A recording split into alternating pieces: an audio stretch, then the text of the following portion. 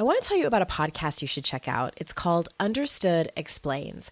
This season of the show is hosted by teacher and special education expert Juliana Urtubey, and it's all about how to navigate individual education plans, also known as IEPs.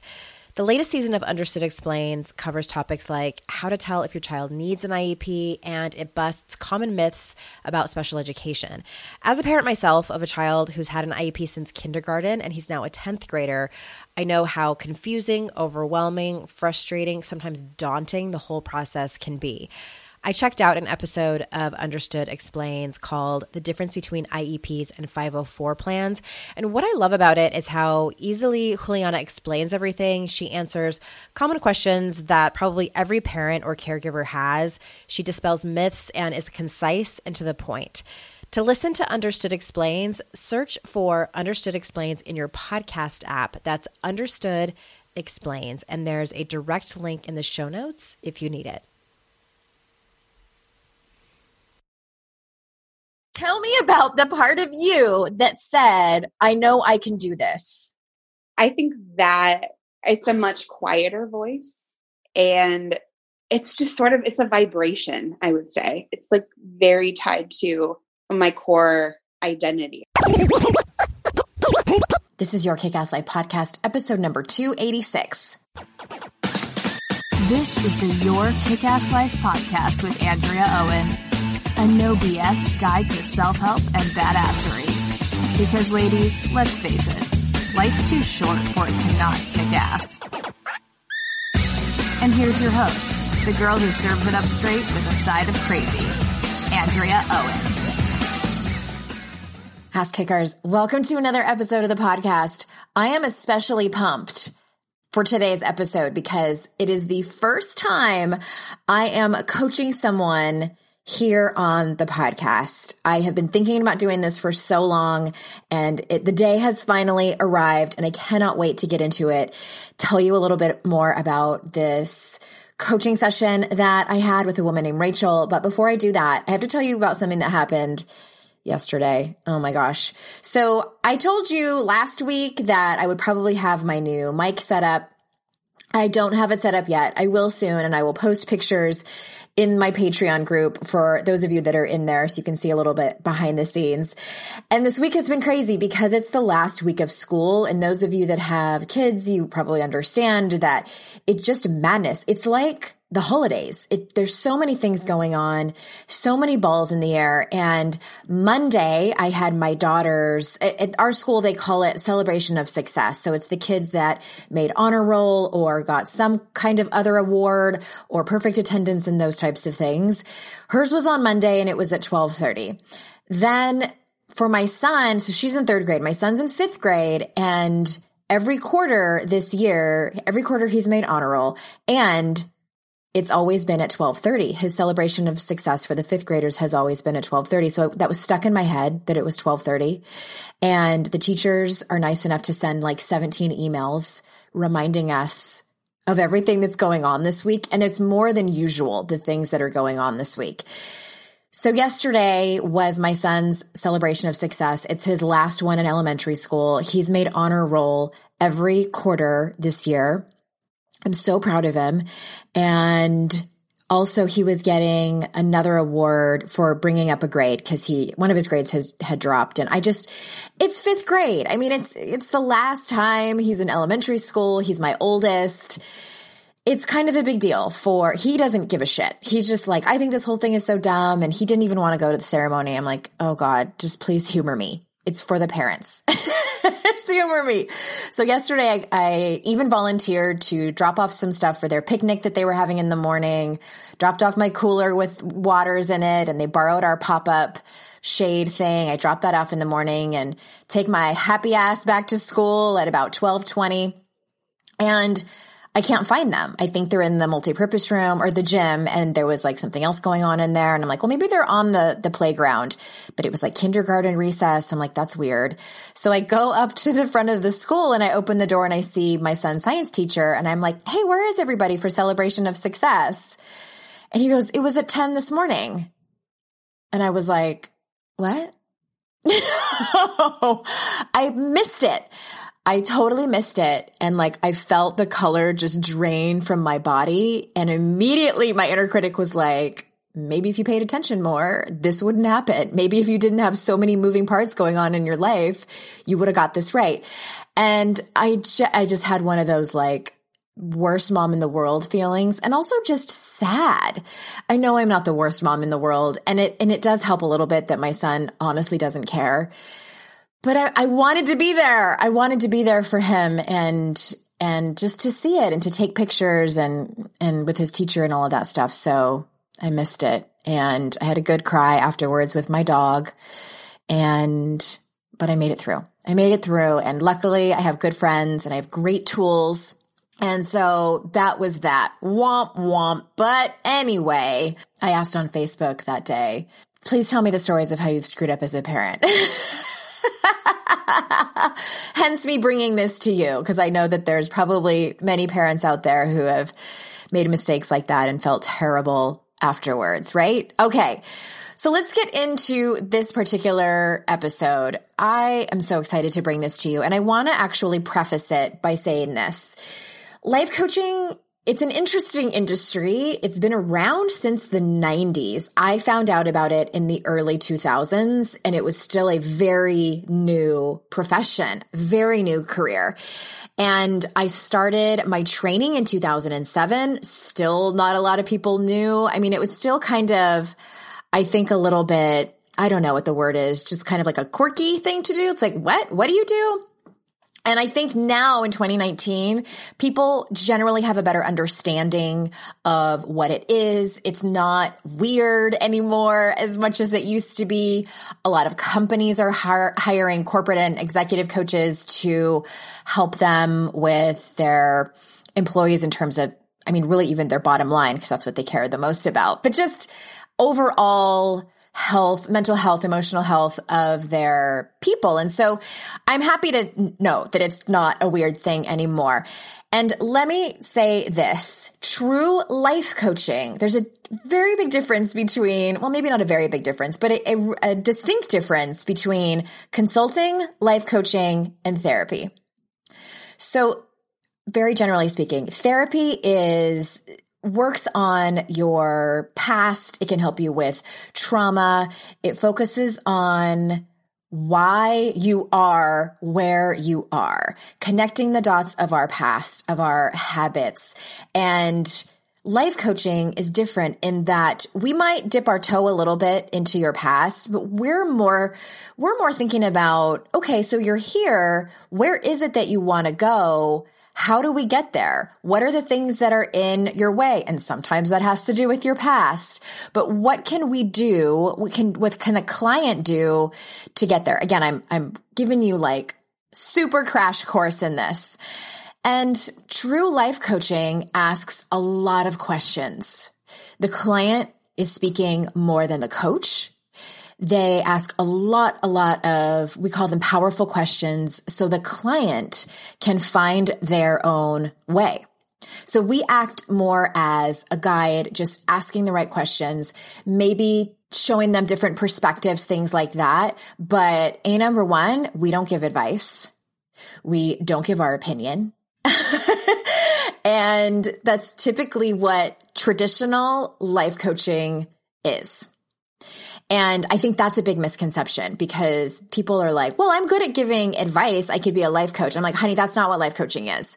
Or some people say, you know, if we're talking about advice, that's consulting. Like if you're telling someone what to do, that's what consulting is. So, which brings me to this episode and brings me to how I coach. One of the things that I love about the Coaches Training Institute, which is my alma mater, the people that first trained me, at the very, very end of our training, they gave us permission and said, you figure out what your sort of brand of coaching is. And I don't mean branding from like a marketing standpoint. I mean your flavor. How do you coach best? How do you work with people best? And for a while, I was sort of going in that direction and then feeling like I was doing it wrong because people were coming to me and saying, I want you to not only point out my blind spots, but tell me which direction to go. Tell me what you see so that I can live my best life, live my most kick-ass life. So as all these years have passed, fast forward, now I've been doing this for 12 years. What I do really isn't life coaching. It's sort of a mix between, I would say maybe like 15 to 20% traditional life coaching. And the rest of it is a mix of consulting, advising. I just get really curious. And because I've been doing this work for so long and with the same type of woman, I see patterns over and over and over again so that I can better help them. I encourage my clients, like, tell me where I'm wrong, but here's the intuitional hit that I'm getting. Here's the pattern that I'm seeing. Here's a blind spot that you might have that you might not even see is going on. What do you think? I always try to remember to ask the question, like, what do you think? Because I don't have all the answers. I certainly don't. I have a lot of experience. I have a lot of tenure in this, but I certainly don't have all of the answers. So I really do try to put it on the client, but typically the clients that I get, they've been following me for long enough and they know what I will help them with is I will ask the right questions, point out some things that might be going on that they don't realize are happening, and light a motherfucking fire under their ass to get shit done. That is a huge part of life coaching, is the accountability. And that is what my one-on-one clients get from me. I always say, you get me in your back pocket. You get me in your back pocket, not just when we're on Zoom together, when we're on the phone together, but in between. Like, that's where the real magic happens, is them celebrating with me, asking me questions, having me help them set up a conversation that they need to have, crying about something if they need to, if something hard or difficult happened at work, all of those things. Which is funny because it's one of the reasons I've hesitated to bring people on the podcast, because I'm like, I'm not actually coaching them. I have some colleagues that do that on their podcasts, and I've listened to a few episodes, and I'm like, that's coaching for the most part, but I don't do that. Anyway, this lead up is probably way longer than it needed to be. And I wanted to preface that for people who are thinking about going into life coaching or wondering what life coaching is. I felt like I needed to say that ahead of time. I'm happy that I have found my way of doing things that I know is helpful for my clients. And so there it is. All right. Let me tell you a little bit about this particular episode. I don't really need to give you a whole lot of prefacing it now that I say that out loud. What we'll do is Rachel's on and she talks about what the issue is, and then we work through it. And at the very end of this episode, I will give you an update, because we talked about a week and a half ago, and she emailed me a few days ago and gave me an update. So I'm so excited to bring this to you. Rachel is the person that I wanted to kick it off. She is someone who's taken some of my group programs. Actually, it's been a few years, and I reached out to her when I was on my book tour in New York City. I needed someone to watch my son for a day and take him to museums as I was hosting a workshop there. And I reached out to Rachel, and she hung out with my son and took him to a tank museum or something like that. So I had the pleasure of meeting her in person, and she was the person I reached out to. I'm like, hey, you want to be the very first on here? Because I knew some stuff was going on with her career, and I cannot wait to share it with you. So without further ado, here is the coaching session with Rachel. Miss Rachel, thank you for being our very first person to come on the air. Hi. Yeah. Thank you so much for having me. It's very exciting. I will just tell the audience that I've been thinking about doing this for a couple of years and kind of hemmed and hawed about it and not sure how I want it to look. And I knew the first person that I had on, I'm like, it probably would be best if it was somebody that I knew. And I do know you in person when I went out for my book tour January of 2018, when it was frigid, freezing cold. You helped me and hung out with my son for a little bit while I hosted a workshop. So that's how we know each other. And here's how I would like to do this. Like, first, can you introduce yourself to the audience? Sure. So my name is Rachel. I live on sort of the New Jersey, New York border. I wear several hats. I work I'm a writer. I'm a playwright and sort of budding screenwriter. And I also work in production design and art direction for film. So I design from basically top to bottom, design and dress sets for film. So anything having to do with the environment of the film. I'm also a teaching artist for a couple theater companies. So I do in-class workshops and after-school workshops for mostly high school students. Okay, fun. Yeah. And so what I would love for us to do, and typically during a coaching session, the coach would gather some information, like what is the topic that you want to focus on? And the way I like to do things is that, and I'm telling the audience this, like, I know, ask those questions ahead of time for a couple of reasons. Because as a coach, one thing that you don't want to have happen is a client to come to the session and they don't know exactly what it is they want to work on. And so you spend the first 15 minutes trying to figure that out. And it can be like herding cats. Like it's a waste of everybody's time. And then everyone feels pressure and it's no good. So one of the habits that I've gotten in as a coach is to send people this questionnaire ahead of time. And so I did that for you. And there's a few questions, and I'm going to just have you read what you wrote. And that way the audience can get familiar with where you're feeling stuck, what you've already done to try to figure this problem out yourself, as well as what you want from this session. So we'll go question by question. So the first question that I asked you is, what are you facing right now that needs your immediate focus or resolution? Yes. So I said, I'm experiencing some advances in my career and they're feeling difficult to handle, mostly because I've had a hard time owning my power. For so long, I talked shit to myself, accepted less than I deserved, and allowed myself to fall into careers and life choices that weren't fulfilling. For the first time in a while, I feel like I'm finally coming into my own. I've recently transitioned into working in film. I worked in theater for most of my life, and I'm moving up the ladder more quickly than I thought I would. I've discovered that I'm quite a good production designer. It just comes naturally to me. I've been a visual artist my whole life, as well as a playwright, and production design and art direction happened very organically. I finished the first draft of a full-length play, had a web episode chosen for production, designed several film sets, worked for a network TV show, and work as a teaching artist and educator for prominent off-Broadway theater companies. I remember years ago when I didn't have any of this. These little successes happened slowly, but recently there's been a huge leap forward. I'm moving ahead faster than I can emotionally handle, and I feel like I'm still self-sabotaging and comparing myself to others. Basically, the cycle goes like this. I feel like shit and believe I can't accomplish a goal. So I work and talk my way through it and accomplish the goal or career advance. I feel good for a little while, and then I immediately tell myself it was a fluke. It won't happen again. I didn't deserve it. I'm not doing XYZ. Look at that person over there who is doing XYZ. Or doing something better than I am, basically. It's like, no matter how far along I get, I can't help comparing myself to others.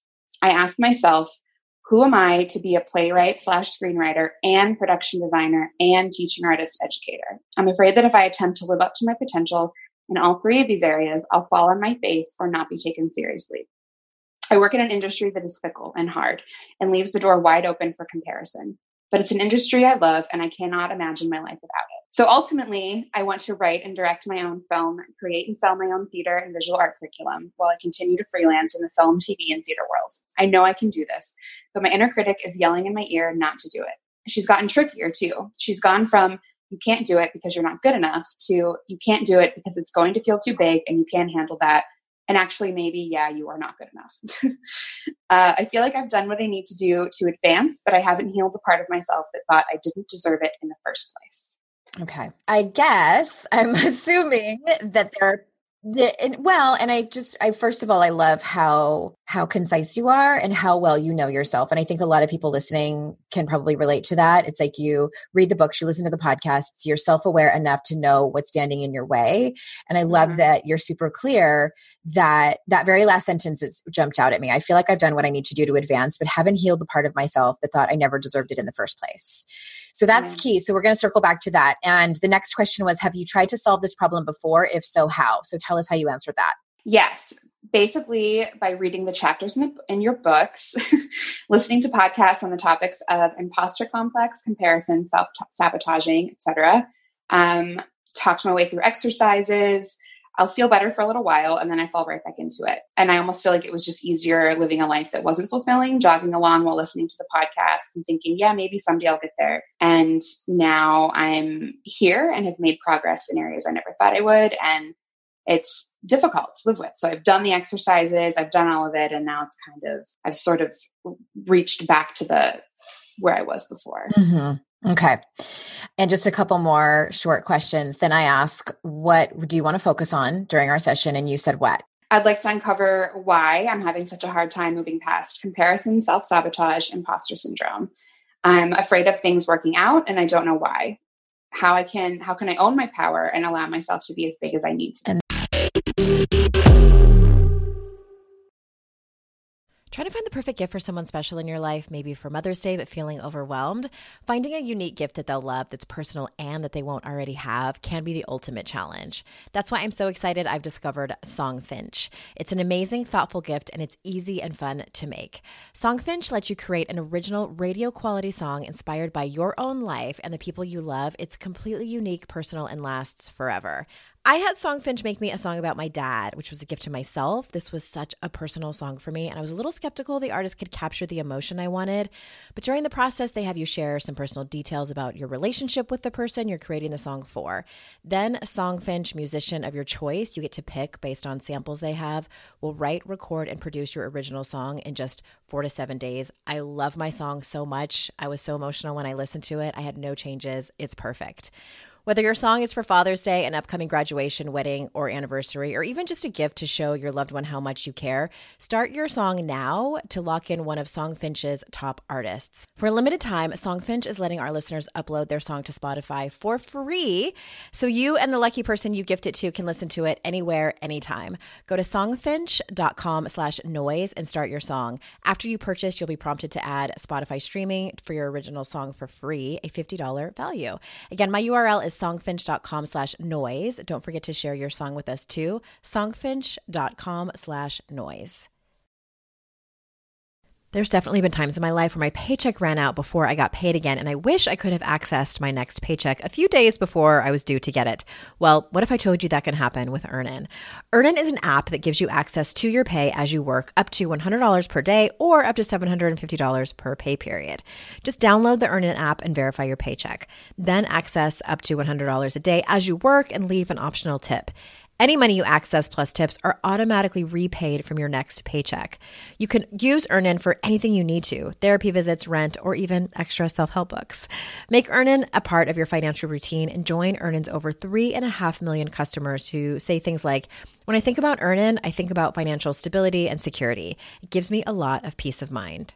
Download Earnin today, spelled EARNIN, in the Google Play or Apple App Store. When you download the Earnin app, type in Noise under podcast when you sign up. It really helps the show. Noise under podcast. Subject to your available earnings, location, daily max, and pay period max. See earnin.com/TOS for details.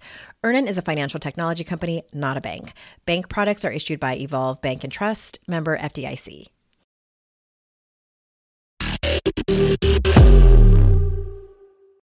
And then I ask the very last question, what do you think the best thing is that you can walk away with from our time together? Like, what are you hoping to get? A deeper understanding as to why I'm having trouble moving through this and handling success. Tools and exercises that I can use to allow myself to work towards and honor my full potential. Yeah. Okay. And for any coaches out there listening, like, feel free to use that questionnaire. I think it's so helpful for both the coach and the client to get really clear. And the session can really go anywhere. And I was telling Rachel before we started recording, as a coach, I'm someone who hears my client say something, and then I have like 3 different questions that pop up into my head, and I just grab one. And so, like, okay, whichever one we're going to go. So the conversation really could go in any direction. But I love how clear you are in that this is really about you having a deeper understanding about your patterns, really. And then also not just that, because sometimes it can be really frustrating. Like, why you're holding yourself back, and like you can see the pattern, but then you don't know how to move forward with it. Or you can move forward, but it still feels shitty as you're moving forward. And that's what you're trying to get help with. Is that fair to say? Yes, absolutely. Okay. All right. And audience, please forgive me if you can hear like my paper shuffling, because I have notes that I wrote down. I highlighted and wrote notes. And honestly, at the end of the day, this is just one big upper limit problem. Are you familiar with the term? A little bit. Yes. Do you listen to my podcast, Rachel, or not? I do. It's fine. No, but your upper limit. Yes. Yeah. And for those of you that haven't read the book, I'll give you the Cliff's Notes version. And it is a short book in and of itself. And so Gay Hendricks wrote this book called The Big Leap. And in it, he talks about a couple of different concepts that he has coined, and he talks about your zone of excellence versus your zone of genius. And really what stood out to me is when he talks about this thing that he calls the upper limit problem. And he says that we all have this set point of the amount of success and the amount of happiness that we can handle. And when we reach that, then we start to self-sabotage. Our inner critic comes in because it's anything beyond that is vastly out of our comfort zone. So we stay where we are. So many times you see people do this in relationships when they get into a happy, healthy relationship. They'll pick fights, they'll cheat, they'll do things like that. Or even people that with money, this happens with money for a lot of people. But this is one big upper limit problem. And it really, I think that might be helpful even for you just to know that that's happening. What do you think? Yeah, definitely. I think hearing it after reading what it was that I wrote and sort of allowing that to sort of refresh in my mind, and then hearing you say set point of success that we can handle, I think is really helpful, because otherwise you just hear people saying, oh, why not? Just keep going for it. Just keep going for it. And then I think that there's something wrong with me. And then my inner critic starts to say, oh, you're ungrateful. You should be grateful for having these opportunities. And so then realizing that there actually is something out there that I can name and really visualize in my head. Yeah. Almost like a ceiling that I can't get through or something. Yeah. Exactly. It's a thing. And the other thing that I was thinking of when I was reading what you wrote and what you're really struggling with, there's two parts in when you're talking about the problem, the quote unquote problem. You say, I'm going to quote you, you say, I'm moving ahead faster than I can emotionally handle. And then in the last chapter, you said it's, I feel like it's going to be too big. This is what your inner critic says. You can't do it because it's going to be too big and you can't handle that. So that is for sure inner critic. And I have a couple of, this is where my thought bubbles come up. And one might point out to you that that's a belief. Like we tend to do this. Like we get so set and absolute in our beliefs. Yeah. And, when you said like, I'm moving ahead faster than I can emotionally handle, like, that's what I want to question and challenge. Like, can you really, is it a hard and fast line that you cannot emotionally handle that? I think that's a great question. I think it's very easy for me to think in such absolutes like that, very black and white. Either I can handle this or I can't handle this. Or right. My initial gut reaction is, yeah, I can't handle it. So my next question is like, what happens? Like, what does it look like to not be able to handle it? Do you like spontaneously combust over there? Like what happens? At my computer, I just thought. Right. Just fire everywhere. No, I think I feel it in my body very much. Or for some reason, I feel it in my arms. My arms get really warm. My face gets really warm. My heart starts to pound. I sort of, getting gigs or hearing good feedback about my work or my writing will be okay up to a point. And then it just feels overwhelming. And then things just start to spiral from there. It's interesting to me that you have a physiological reaction. Mm-hmm, yeah. Do you think that you can name that feeling? So you said overwhelmed. Is there anything else? Overwhelmed, kind of overstimulated in a way. Okay. Mm-hmm. Overwhelmed, overstimulated, pressured. Actually, yeah, pressured. I think from that point, that's true. Yeah, there's a feeling of pressure that starts to come in. And this, yeah. Okay. So Brené Brown talks about, and for those of you that don't know, I'm certified in her work around connection and courage and shame and authenticity. And she talks about, when she talks about shame and vulnerability, she says, shame and vulnerability are full contact emotions. And what she means by that is we have full physiological reactions going back to the caveman days where we needed that in order to survive. And now in 2019, we don't, you stepping into, a bigger career and these jobs that are a little bit more advanced, it's not a saber-toothed tiger coming after you, but our brains really don't know the difference. It's fear. It's scary and it's vulnerable. And so I wonder if some of that is happening. What do you think? Yes, definitely fear. It's sort of, and it's interesting that you say saber-toothed tiger, because I visualize it as being something so large and so huge and sort of coming down on me. And I have to, scary. Yeah, it's very scary. So, and I don't know if that's because of what I've made it mean in my own mind, what I've built that up to be. And so it's sort of, it's sort of this feeling of, okay, it's too much. It's too much. I'm going to freeze and sort of just sit here, or I'm going to run, I guess. Yeah. I never really thought of it. Or I'm going to run and not take that director up on this reading, or send this script to somebody. Yeah. Or, people who, a friend of mine who's a director, has been asking, let me send me your draft. Or somebody wanted to do a reading of something, and the one director, I just didn't respond. And then, someone else, I kept thinking, once I get more revisions done, once I do this, then I can, once I do this. And so sort of just running basically. Yeah. And then my thoughts start to come in of, it sort of goes back and forth between, you can't do it because it's going to be too much. You're not going to be able to, it's not, you're not ready. It's not ready. Don't worry about it. Don't do it. And then I guess, that's where that upper limit thing comes in. This is going too fast, more than I can emotionally handle. Like all of those beliefs come in.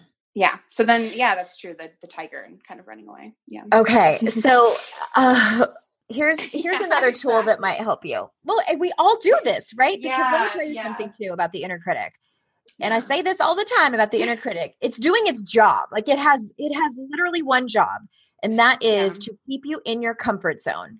Mm-hmm. And every time we move up a little bit and we create a new little comfort zone, and then the inner critic settles in there and he's like, all right, I've made my home here. And then as soon as you get new opportunities and new offers, and the inner critic is like, fuck no, we're not going to do that. So that's when all of those thoughts come in. This is faster than I can emotionally handle. I might fail. It's too big. Maybe you actually are not good enough. So the inner critic's actually doing its job, like A+ for that voice. Yeah. And the trick is to know that it's happening, which I think that you do. And here's what I talk about when I'm teaching about the inner critic. The win is not to completely eradicate that part of you, that fear in you. It is to close the gap. So in other words, that you recognize that voice so quickly when you get an email from a director making an offer to you, and you hear that voice saying like, this is too big. I'm not going to be able to handle this. What if I screw the whole thing up? Yeah. Then you recognize that. Like I would do cartwheels if you recognize that within like the first 30 seconds to a minute. Oh man. Okay. How long does it usually take for you to recognize that your inner critic is driving the bus? Much faster than it used to, I will say. That's something I've had to really, really practice. There was a point in time where I probably couldn't have done any of this. And so it's like she's getting smarter. Yeah. But I would say probably 5 minutes, maybe, if not more. That's amazing. Yeah. So it's getting there. And then, sometimes it'll last for half a day and then I'll remember, and then it'll happen again. And then I'll remember, or it sort of just continues to go back and forth. Yeah. Yeah. So I want to address something too that you said that I don't want to completely skip over. And you said, I feel like I've done what I need to do to advance, but I haven't healed the part of myself that I thought I never deserved it in the first place. Mm-hmm. So this, and again, I don't want to completely bypass this, but there's a different direction that I would kind of like us to go to. And I'm breaking all the rules of coaching because coaches never have agendas. But I know that we don't have agendas. Like I'm never supposed to like lead the witness. But I think that part of me wants to ask you, was there somebody who told you that you could never do this? Is it like all on you? Or is there trauma that needs to be healed so for anyone listening, if that is you, I do think that is something to reckon with. I think that a lot of people do have, maybe it's from your family of origin. I think for many women, it is cultural that we are raised in a culture that tells us that we need to do more, that we can't do it, that we're not as good as so-and-so, et cetera, et cetera. So I'm just going to kind of like put that in your back pocket for a second, if that's okay. Is that okay? Yeah. Yeah. That's totally okay.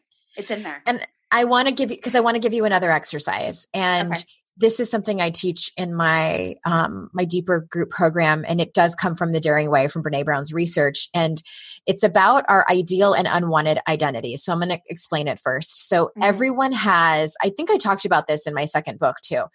everyone has identities in every area of their life where they would love to be perceived by other people. Like, this is the absolute best way. I would love to be seen by other people.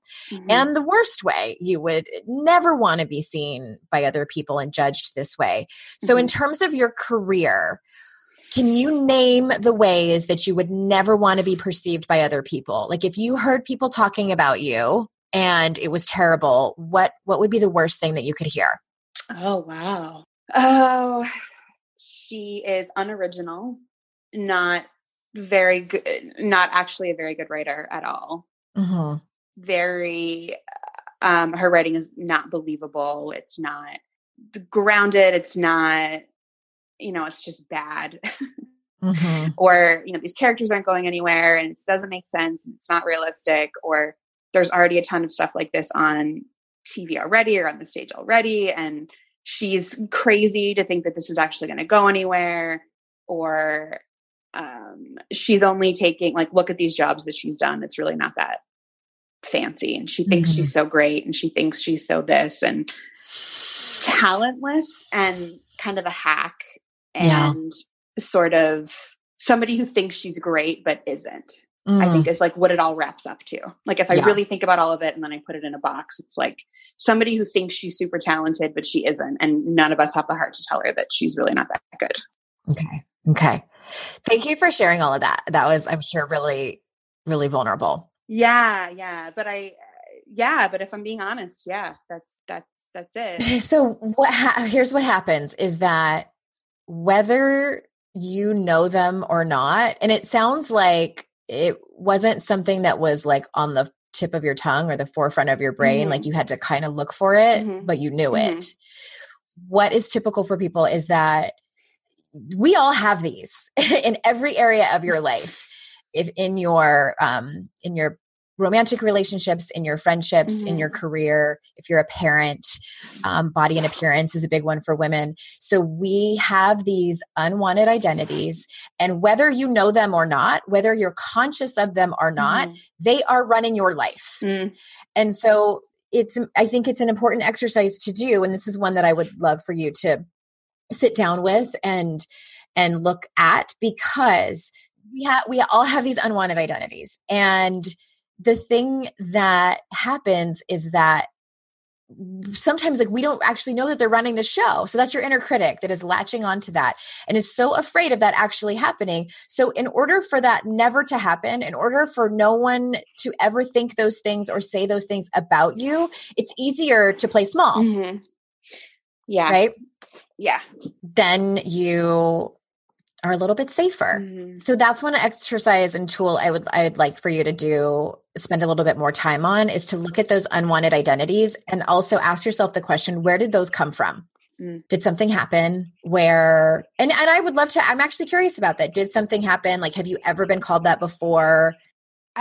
So as soon as I left undergrad, I sort of in my undergrad program, I was doing really well. I went to a small school. And so, I was doing really well in the theater department there. I was doing really well in the writing department there. And then I left, and the reality of the world as an artist kind of smacked me in the face, and I got rejection after rejection. And, there was one with feedback, and this one, reviewer was like, this play is going nowhere. This is ridiculous. And then others were saying, oh, this is great. I love it. And so, and then hearing other, people too, in my, in workshops and stuff like that, people can be, when you're sitting around the table in a writer's group. Yeah. And they share horror stories, and they talk about, this happened to me and this happened to me. And then you literally hear people commenting on your writing in front of you and saying, I don't understand this. It doesn't make sense. And so I sort of grab onto those comments instead of the ones that are talking about how powerful it is or how much they're enjoying it. And so it's like, I'm gathering all of this evidence, and that's what I'm hanging on to. Your inner critic is sometimes it's helpful to decipher between the two, because I want to point out something else too that you said. Your inner critic is the one that, and like, truth be told, as humans, our brains have a negativity bias. We do. It sucks. I wish it wasn't the case. I had Sasha Hines on my podcast, and she's her PhD in positive psychology. And she talks about this sometimes, and how, and I don't know what it's for. It must be just to keep us safe. Again, back to like the saber-toothed tiger days, but we have a negativity bias, and the help in that can be to know that it's happening, to know when you're latching on to these horror stories about rejection and the worst that could happen. And a couple of things that jumped out at me. You said, I'm afraid that if I attempt to live up to my potential in all three of these areas, you're talking about playwright, screenwriter, and production manager, and teaching artist educator, you said, I'll fall on my face or not be taken seriously. Here's the thing, Rachel. I can almost guarantee that that's going to happen. Like, you will somewhere along the way in your career fall on your face, and some dick is going to not take you seriously. Yeah. Yeah. It's so true. And I feel like there's times where that's happened already, like, you know, designing a set and it doesn't look great. Or, you know, there's a couple areas where I think back, oh man, I wish I had changed that. And the director is mad, and then they get angry, and there's so much time constraint and all of that. And again, So tell me about that time. Like, when the director was angry and there was a time constraint, like, what ended up happening? Like, what was true worst case scenario then? True worst case scenario. The shot gets screwed up, and then we're running out of time, and then they're really pissed off, and then it messes up their footage, and it doesn't look great, and then it's more work for them to have to edit it and adjust the color, and then they're irritated with me, and then I end up getting bad reputation, and then my name is on something that doesn't look great, which, talking that out is kind of Did that really happen, or is that like what could happen? That's what could happen. That was what could happen. Okay. Okay. It didn't really happen, but like the first part did. The first part did. Yeah. There was a time when, very irritated, and and then also too, just embarrassed in front of other people, because looking at it, and then there's a ton of people looking at it, and everyone, you know, realizes, oh, that actually doesn't look, this one design you did doesn't look great. And now we have to all fix it. And then okay, I'm going to stop you, because you said, and here's one thing I teach too is, and I think that this is important, and it's not just semantics. So you said that you were embarrassed. I would venture to say that that was beyond embarrassment, and that you were ashamed. Is that fair? Oh yeah, definitely. Okay. I think it's important for people to know that, because embarrassment is fleeting. Embarrassment also feels like, you know, you're not the only one. Like, an example might be like, if you sneeze and fart at the same time, it's like, that's embarrassing. Like, nobody wants to do that, but it's like, it's a human thing. Or like, you know, you walk out of the bathroom with toilet paper on your shoe at a restaurant. And it's one of those things that, like, maybe not in the moment you'll laugh, but you will eventually laugh. But what you described is one of your unwanted identities. That's it. Yeah. And inevitably, because we are all human, we fall into those unwanted identities that we have. Then we feel shame, and then our inner critic goes crazy. And again, this is a human experience. Like, I'm not going to give you tools to avoid that, because that would look like perfectionism. Yeah. And that's what I talking about that. I was like, damn it, I know she's going to mention perfectionism. Right. And that's what I want you to avoid, because if you truly were going to go after all of those things that you mentioned, you will fall into one of those unwanted identities. You will make mistakes. You will be perceived as X, Y, and Z by somebody, because that's what happens. So the trick is to become resilient. And that's why, before we were talking, you mentioned that you have a best friend. Is she someone who is supportive, like that you could have that day on set and then go home and tell her about what happened? Yeah, absolutely. Yeah. Okay. And she would show up for you, like, and not try to fix it or tell you like it wasn't that bad or something like that? Yeah, she'd definitely show up. And I think too, if it was a point where I felt like what I didn't need at that time was advice. We have a relationship that I would be able to say, I just need you to listen right now. And she totally would. Yeah. Good. And I hope everybody listening, if you don't have your person, that'll be a whole nother podcast episode, but that's what resilience looks like. It's having compassion for yourself, knowing you're not the only one that screws up. And in the moment, it's going to feel like shit. I'm not going to lie. It feels like shit to have that feeling in front of everybody, and you go home and you want to just like put your face in a pint of ice cream or whatever it is that you do. It totally happens.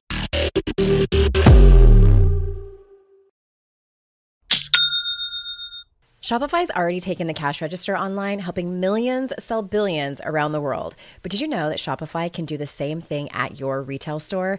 Give your point of sale system a serious upgrade with Shopify. With Shopify, you get a powerhouse selling partner that effortlessly unites your in-person and online sales into one source of truth. Track every sale across your business in one place and know exactly what's in stock. Connect with customers inline and online. Shopify helps you drive store traffic with plug-and-play tools built for marketing campaigns from TikTok to Instagram and beyond. Get hardware that fits your business. Take payments by smartphone, transform your tablet into a point of sale system, or use Shopify's POS Go mobile device for a battle-tested solution. Sign up for a $1 per month trial period at shopify.com/noise, all lowercase. Go to shopify.com/noise to take your retail business to the next level today. Shopify.com/noise.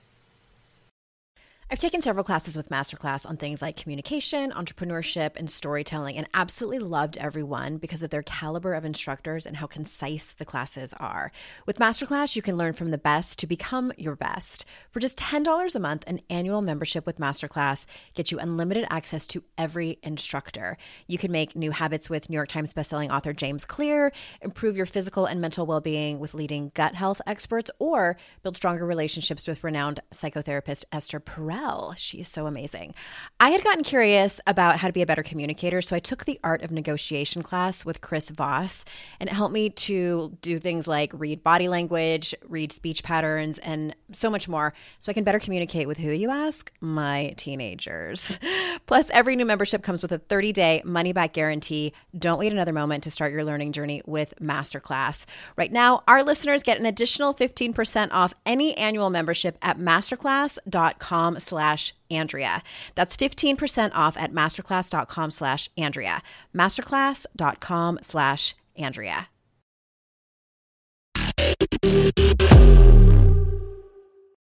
And here, I want to kind of switch gears a little bit. So just to kind of recap, I want you to work on really getting clear on what your unwanted identities are with your career for sure.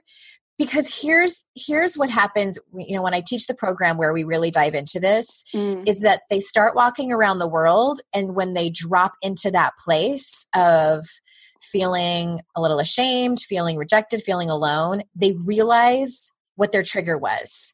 They realize that they're afraid of falling into one of their unwanted identities, or that they've actually fallen into it. And that's helpful because you can put the pieces together, again, like massive self-awareness, and then you can practice resilience, which is what I just talked about. Okay. So that's just kind of a recap. And I want to point out this one thing. I cannot get off the phone with you without pointing out this one thing that you said. So I'm going to read back to you your own words about what needs your immediate focus. So you said, I ultimately want to write and direct my own film and create and sell my own theater visual art curriculum while I continue to freelance in the film, TV, theater world. The next sentence, and it is a mere 6 words, Rachel says, I know I can do this, period. Followed up with, but, and I was like, I would like highlighted that like 17 times. Here's the thing that I see so many times when I'm having conversations with women like this.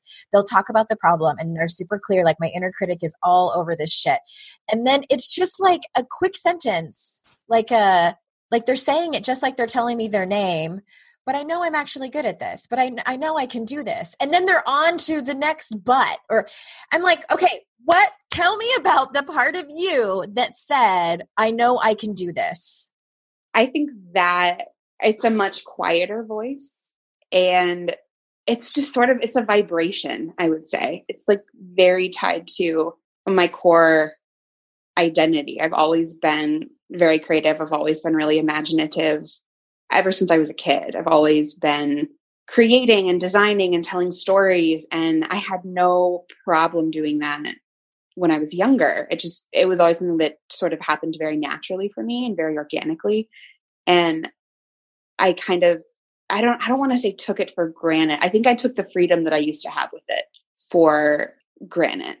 And I think just trusting what is already naturally in me is something that I have to start doing. Where do you feel that in your body, that vibration? Where does it start? In my stomach and in my chest, I would say. It's sort of just this this that just feels, it just feels very much there. Yeah. And when I look back, I think like, man, I did this all the time. It's just who I am. It's like, What do you mean you did it all the time? Like, was it, you felt it more as a child, or you took action on it more before? I think I took action on it more before. And even as a child, I just did it without even thinking. I was just, what do you think was different then that made you take action on it more than now? I didn't care what people thought. I think I did it just for the sake of doing it. And I didn't tie it into my career, although it's what I want to do for my career. It's just I stopped allowing it to be, I wasn't putting pressure on myself. Okay. I think. Yeah. Do you call that anything, or could you call it something? The pressure? No, the vibration that you feel inside of you. No, but I could think about it.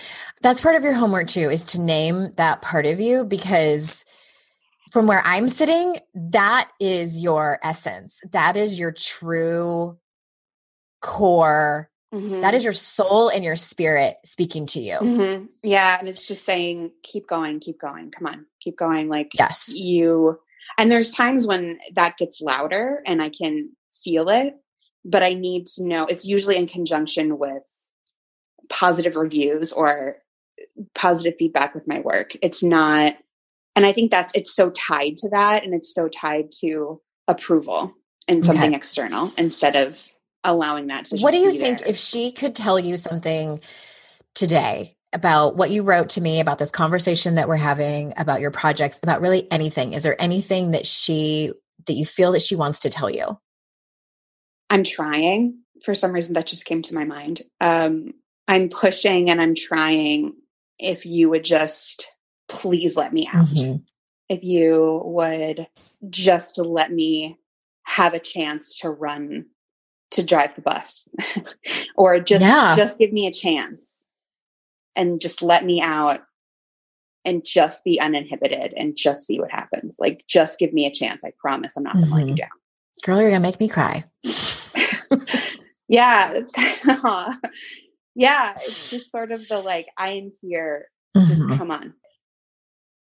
You're going to do it. We're going to do this together. Like, I was put in you when you were tiny, and we used to have a really great time together. And then I just want to run around.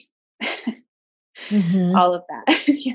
Now I'm going to cry because you're crying and I'm going to cry. That's okay. And I invite that very much so. I'm feeling like there is some kind of exercise for you to do when we get off the phone, and in conjunction with this part of you. So you're already going to figure out what her name is, because I think she's already named. She just needs to tell you. And then, do you have any kind of, do you go to any parks or meditate or do something where you can slow down and tap into more of that? I do have parks. I actually have not been meditating. It's always something I've wanted to try. And then I feel like, how does she like to be talked to? Like, is there any messages that you're getting that would help you tap into that? I think she just likes quiet sometimes, and just breathing her out in a way. Okay. Yeah.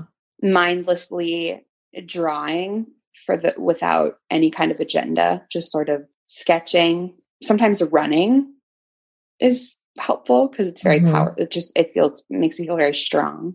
And she kind of hops around. Okay. I love that. It's just sort of like, it sounds very free spirited. Mm-hmm. Yeah. Mm-hmm. Very free spirited. And the water, for some reason, is just coming to mind, like feet in the water, feet in the ocean. Yeah. I mean, God, even if you do it in the bathtub, like I'm just like, do whatever you need to do. I have a very strong feeling that that is going to be a major key in you busting through this upper limit. Okay. Getting reconnected. Yeah. Reconnecting with her, with that energy, because that is truly who you are. Yeah. And I have met you in person, and I know that your energy is palpable, and it is about unlocking that. And so my invitation to you is, I'll give you a few suggestions, is you can go to the water if that's applicable, even just have quiet time in your apartment where you light a candle. And I invite you to put your hand or hands on the part of your body where you feel her the most, in your stomach and in your chest, and just close your eyes. I mean, that's what meditation can absolutely look like if you want to put on some music, whatever music, but it's about tapping into the essence and just creating the time and space for it, because your inner critic has gotten really comfortable coming into any environment. Like, it doesn't matter if there's loud music, if you're on the subway, like if you're in the, like anywhere, it feels comfortable. And this voice, like, that's what I want. I want you to have like a, many years ago, we used to have speed dial before. So I guess there's some cell phones, like she's in your favorites on your phone. Like that connection. A quick connection to that. And I want this to be part of your toolbox. So just to kind of recap, like, your best friend is in your toolbox. Like, she's the person that when you have a shit day, or your inner critic is really getting the best of you, or if you're afraid to, accept an offer or you pitch somebody, she's the person that you go to, as well as self-compassion, which we can talk about that next time. And also tapping into this, because that is the part of you that wrote that sentence. I know I can do this. Yeah, you're right. You said, I know I can do this. I think I never really allow myself to just take time. It wouldn't have occurred to me to just take time to let her come out. I've always just been trying to squash the negative and push that all aside and push that down, and just be aware and be like, oh, now I know my inner critic is talking. I'm going to acknowledge it and say thank you, and then put it away, and like, thank you, but no thank you, or something. But then it's sort of like, well, what's left? And I definitely have something to chew on there for sure. And I never, I think you do. Yeah. Just allowing myself to focus on that sentence. I know I can do this, instead of all of the others. All of the other words. And just a couple of things I wanted to mention about what we've talked about is that the whole fear, because you did say one more thing that I hadn't mentioned yet. You said, how can I own my power and allow myself to be as big as I need to be? And I think that, and right before that, you said, I'm afraid of things working out and I don't know why. And here's the thing that I've noticed, and this is upper limit, that points to upper limit too, is that when we think about success, and many times, especially people who've been working in personal development for a while, they've been working on their stuff, they kind of get past the fear of failure a little bit. I mean, it still sucks, but they're like, I think I'll be okay if I fail. Let me go try this thing. And then they get to a certain limit and they're like, whoa, that success over there, like what you described being all of those things, that success is what's scary. And really, at the end of the day, what we're truly afraid of is the failure from that, because we make up a story that if we're way up here on this ladder, on the top ladder rung, the fall from that kind of failure is greater than if we just are a little bit successful. And the truth of it is, it's not. It's all sucky. It all hurts. And the real power is in your self-trust and self-confidence that you can rise back the fuck up if you fall from that top rung. And you can. Like, no one dies from feeling ashamed around failure. Yeah. Yeah. Is it excruciating? Yeah. But I mean, like, there's that quote from Pema Chodron that I wrote in my book, So this quote by Pema Chodron, she said, only to the extent that we expose ourselves over and over to annihilation can that which is indestructible be found in us. I'm going to read that again. Only to the extent that we expose ourselves over and over to annihilation can that which is indestructible be found in us. And I'm a little bit older than you, Miss Rachel, and at my ripe age of 44 years, I know that to be true without a doubt. Yeah. Yeah. You just, I think letting go, not being afraid that facing that annihilation is not going to kill me or push me out of the pack or ruin my reputation or exclude, you know what I mean? And realizing that and focusing on what the benefit will be if I'm able to just go through that. Yeah. That what you said is also really key, is that the benefit of that. So what do you think the benefits are?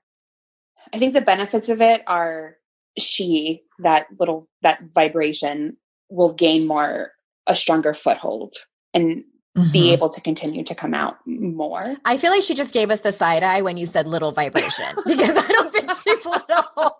That's true. She's like, listen, I've spoken. Okay. I was little and now you're letting me girl, out. you haven't seen nothing. She's like, stop. That powerful roaring wave. It's actually true. Sometimes I think of her as a wave, but a wave that like sort of as if there's these rocks and kind of like the breakers, you know, like the rocks that sort of jet out and they block the water to a point and then it just continues to roll over them. And it's sort of, or it's like a dam that no matter what, it's going to break and just continuously keep going and pushing up against it.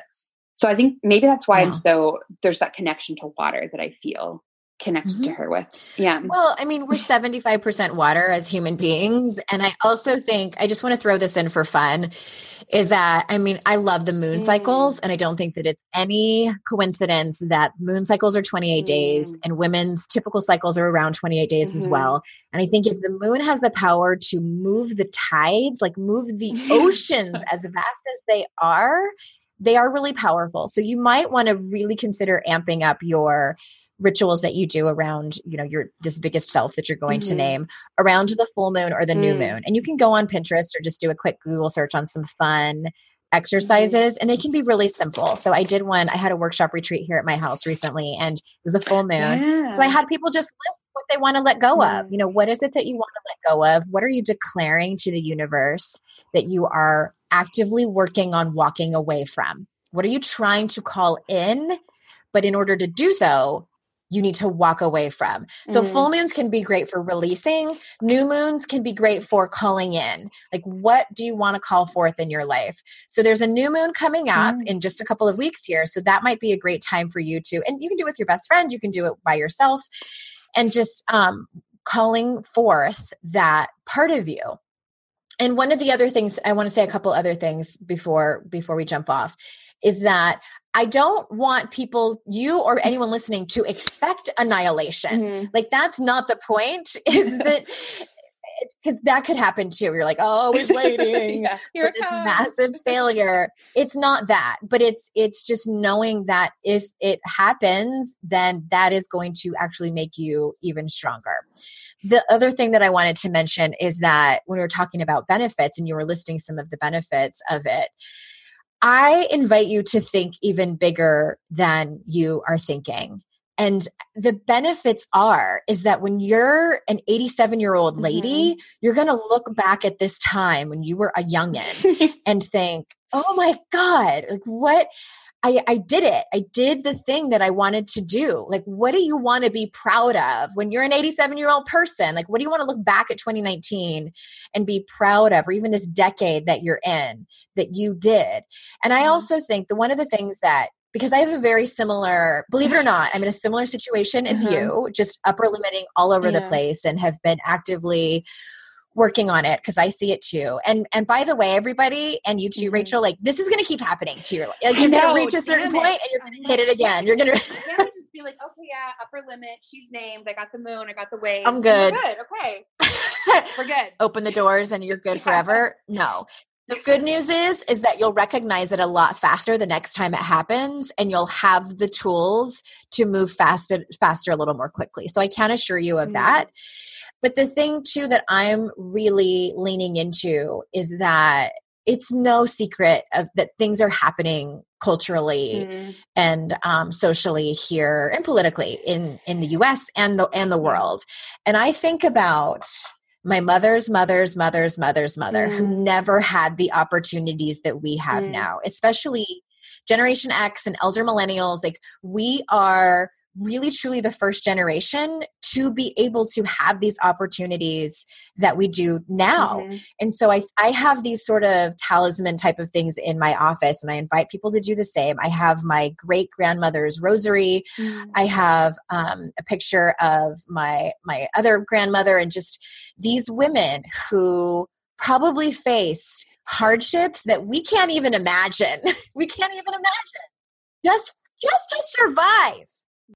So my dad's side is Lebanese, and my great grandmother came here by herself with my grandfather, immigrated. She wasn't allowed to as a woman, as a single woman. It was looked down upon. And so she found somebody in the crowd and pointed ahead and said, "That's my husband over there." And they came over, and she alone came here with him. And it's just that ferocity. And I think, like, God damn, like, she just to travel like that. It's Holy insane. shit. And I think, like, she came here, they didn't speak any English. They didn't, none of it. And they learned, and that's it. And if she had never taken that huge risk traveling from Lebanon with my grandfather, I wouldn't even be here. And it's just, and tuning into that and really honoring it. Going back to that story, I think, and I should, now that you say that, I kind of think, like, maybe I should get a picture of her or something and hang it up and think, just that courage. Yeah. Yes to all of that. Yes to all of that. And I often think, like, there's that one grandmother that you know of, and you know her story, and there's hundreds and thousands more that we don't even know about. And so for some people, it can be helpful to tap into that energy of what they would want for us. And just, that's one of the benefits is your legacy and your lineage behind you. I mean, they are cheering for you. They truly are. All of the mothers that came before you are cheering for you. All of the women who came before you who didn't have jack shit. And now we have all these opportunities. And it's not to say that it's not scary, but it's just another tool for you to have in your toolbox to tap into that. And how can you incorporate that into your practice, into your spiritual practice? And I know that you were made for more. I know that you can do this. You are so incredibly self-aware and have gotten to know yourself so much. I've watched you over the last, my gosh, like 5 or 6 years, start from the beginning and really just commit to your own personal development. And that's really what it takes. It's not about just like learning the thing and walking away from it. And I wish it was. I know, me too. But then I wouldn't have a job. So and we're done. Good job. Scene. No, I think that you are an incredible human being. I know that you have so much bigger vibrations inside of you that are trying to speak to you.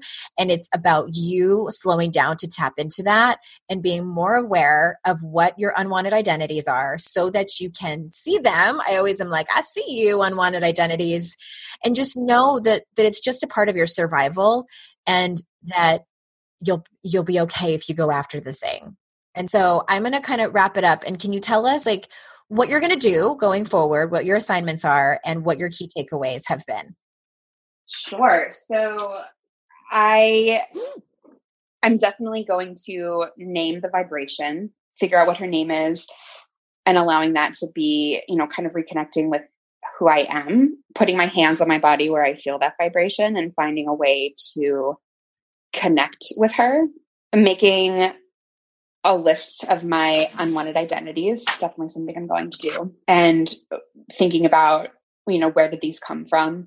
A list of my ideal and unwanted identities, and where does that come from?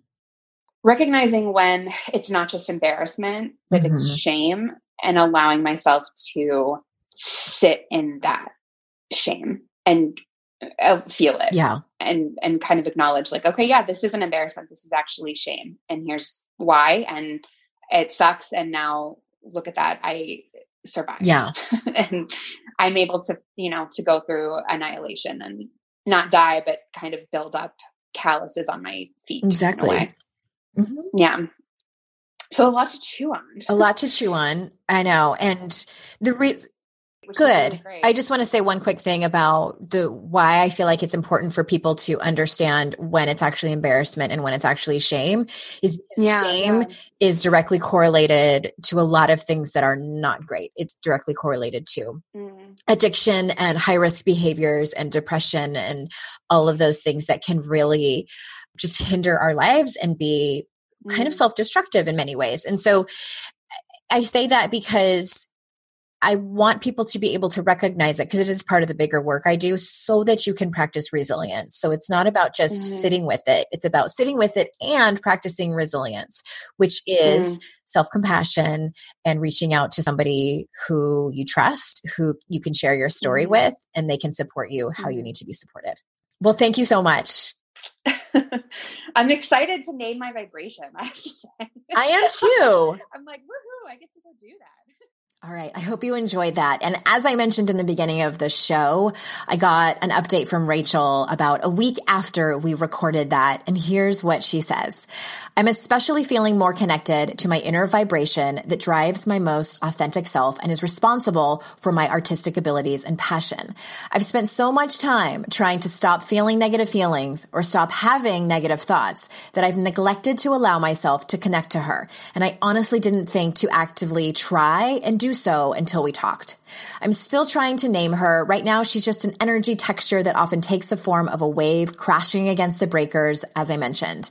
But lately, she's been gaining strength as I watch more independent films by female filmmakers or write or sculpt or paint. She becomes stronger and more powerful than my unwanted identities. It's also been helpful to name my unwanted identities. I started to realize, though, that all of them are just ideas that I can choose to allow to exist externally. They don't have to be inside of me. They're all out there or part of this mass of outside of me stuff. I don't have to let them in, and I can't control whether or not people see me as one of my unwanted identities. True story, girl. But because I'm letting them exist in the outside of me space, it doesn't matter if people think of me that way. It's helpful that the stronger the wave gets inside of me, the less room there is for those unwanted identities to be in there. She doesn't move the boulders, but she also doesn't give a shit if they're there. She just crashes around those fuckers, breaks, and goes right back on being strong as fuck wave. But even when she isn't crashing, she's there, still moving, just being like, yo, what's up? I'm still here. My connection to that part of myself has made so many things possible. It reminds me that I'm worthy and that no matter what is going on outside of me, she's there. She ain't going nowhere. She's just the fabric of who I am. She pounds through my veins, and I think that's pretty fucking cool. There are definitely times when it's harder to see her or feel her, but the more I take time to just chill with her every day, the more I remember that she's always there. It's so comforting and freeing. So anyway, that exercise has been really helpful.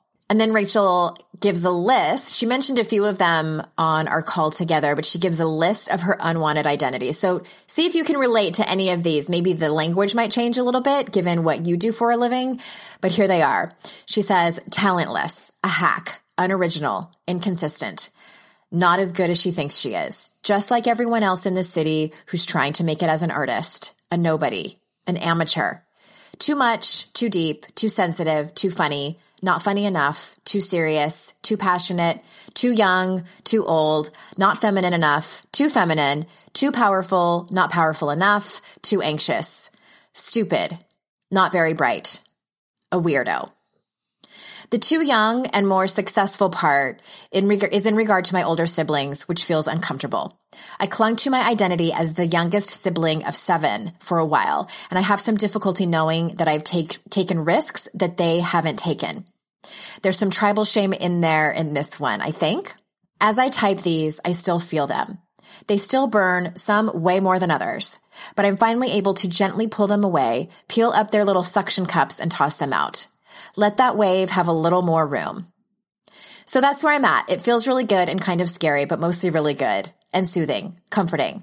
If I think of any other updates, I'll let you know. Also, thank you for taking so much time to coach me and follow up. It's been invaluable. I appreciate you.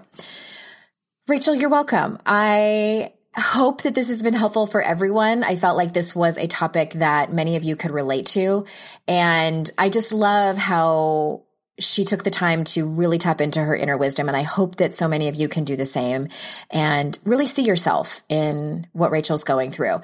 If any of you are interested in working with me privately, you can head over to yourkickasslife.com/coaching.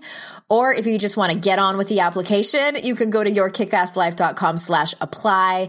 That's where the application is. And we will get you set up with what might be right for you. All right, everybody. Thank you so much for staying with us in this episode. And until next time, I will see you all out in cyberspace. Bye-bye.